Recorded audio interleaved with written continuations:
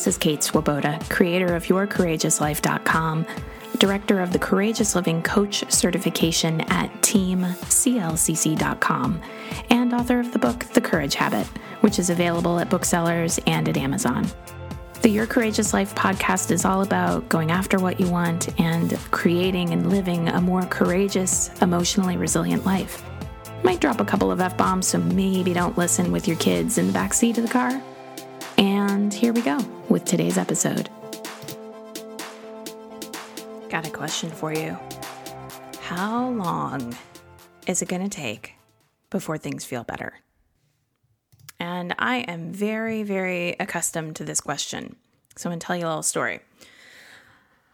I'm working with my coach, Matthew, and I say, I'm doing everything you said I should do. How long does it take to feel better? So I'd been taking time daily to meditate, to visualize, to tap into gratitude, to move my body, to notice any places where I was out of integrity and get back into alignment. And the negativity still sat on my shoulders like a nagging headache. I still caught myself complaining, immediately noticing what was wrong rather than what was right in my life. And the shame I felt at that time about not being a quote unquote more positive person was palpable. I'd been doing what my coach, Matthew, had suggested for months. So when would I see the results? How long would it take before I'd feel happier or more secure or more grounded? And Matthew says, I don't know. Right? It's like kind of the worst answer in some ways. He's very simple. He's very kind. He's very straightforward. He wasn't lacking empathy. He knew that I was having a hard time. He got that. And then we talked about how there is no goalpost, no there over there that I was supposed to try to get to. He pointed out my phrasing, how I told him I was doing everything, quote, you said I should do, which indicated that I still thought that the work was done to satisfy him, something external to get my gold star, a should prescribed by someone else, rather than letting the work be about my own inner wellspring. Gotcha. He got me. He knew. He saw it. He was seeing the stuff I wasn't seeing. And then the conversation moved over to, oh yes, of course, a favorite topic for the perfectionist within me, releasing expectations. Like the expectations about how long it is supposed to take or how it's supposed to look. And then Matthew drops the question of all questions, all Yoda-like. Are you willing to let this be a process? Think about that for your own life right now. Are you willing to let this be a process?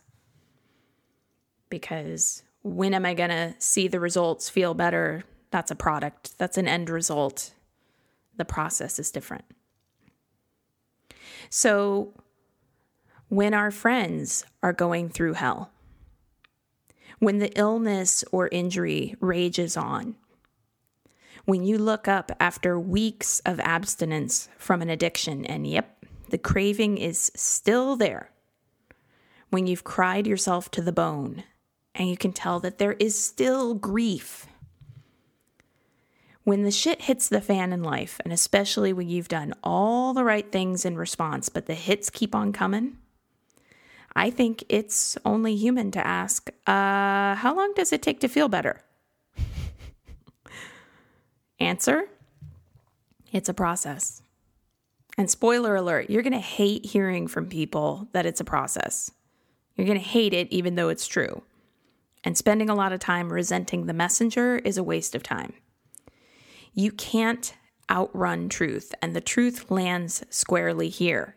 When your friends are going through hell, when the illness or the injury rages on, when the addiction and the cravings are still there, when there's still grief, you can do so many wonderful, proactive, helpful things that promote all sorts of healing.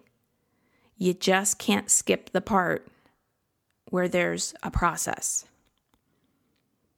Now, I'm writing this, reading this, thinking about this maybe a decade after that conversation with Matthew.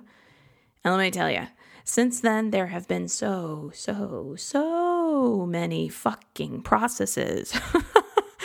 I still find being in process with something in my life quite uncomfortable. But I've gotten smarter about, or tried to anyway, get smarter about not kicking and screaming and avoiding the fact that there's a process.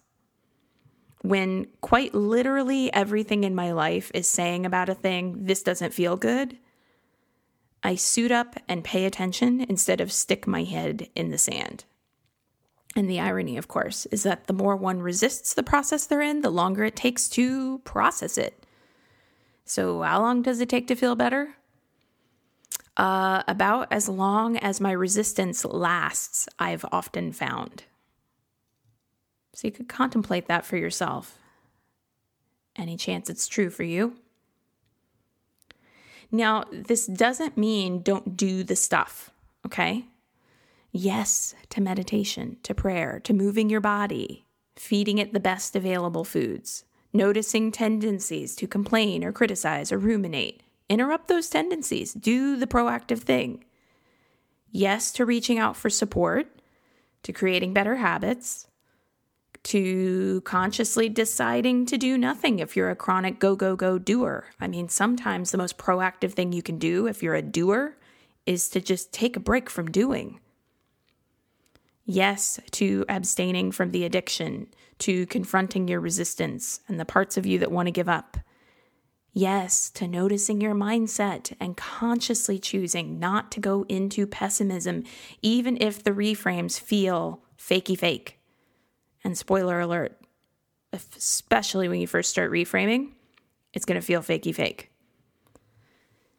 So often when we are in a process, fear takes over and tells you this is too hard, you can't do this, this process thing is worse than it was before we tried to change. What's the point? I'm tired, and on and on and on. And with that, if you listen to that, back to the old way of being you go. So when fear sings that old tune, it's actually time for you to double down. It's actually time for you to double down. Like we're talking extra meditation sesh, extra self-acknowledgement for even the smallest thing you're doing right. When your fear is like in your head, it is time for extra texts to your bestie going, hey, it's been a bit of a day. Can we talk? It's time for extra pushes to say out loud and in a vibrant and wildly alive voice. Here's what I'm committed to noticing that's great about the world right now. That's when it's time to double down. And yeah, it's going to feel like willpower and it's going to feel fakey fake. And the next thing your critic is going to say is, oh my God, this is so cheesy. Personal growth and the self-help. And yeah, got it. And how long does it take to feel better? Well, the more you buy into that voice, the longer it takes. You know, really, it takes as long as it takes, this process thing. And the greatest help we can bring to others or ourselves is self-compassion around things taking as long as they take to heal, to grow, to transform. I mean, we all know that it, quote unquote, won't happen overnight. You know, we all know if you build it, they will come is not necessarily how it works. And in the most painful parts of any process, we need to remind each other and ourselves that being in process is the work, is the healing, is the growth. You know, there's no timeline. There's no cartography of the soul for how to feel better faster. How long it will take to feel better is some mishmash of things we can set intentions around and take actions towards, and a fate that is wholly out of our control. But when we are willing to be in the process of things, the ride definitely gets smoother.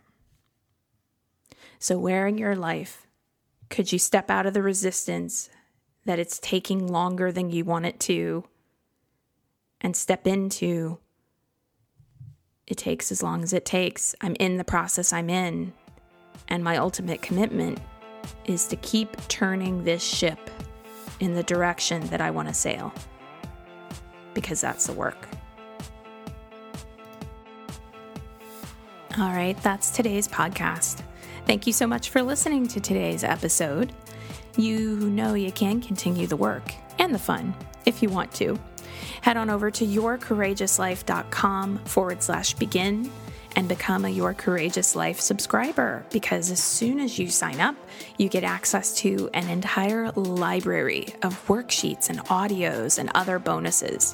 And of course, you'll be receiving more courage in your inbox. And who wouldn't love that? You can learn more about the Courageous Living Coach certification at teamclcc.com. You can get the Courage Habit at your local bookseller, on Amazon, wherever you like. We can even connect on social media. I'm on Facebook at Your Courageous Life. So look for facebook.com/Your Courageous Life. And I'm on Instagram as Kate Courageous. And I'd love to connect with you on Instagram. So here's to you, using these courageous tools in your life and creating a real ripple effect of good. And again, thanks so much for listening. I love it that you're here.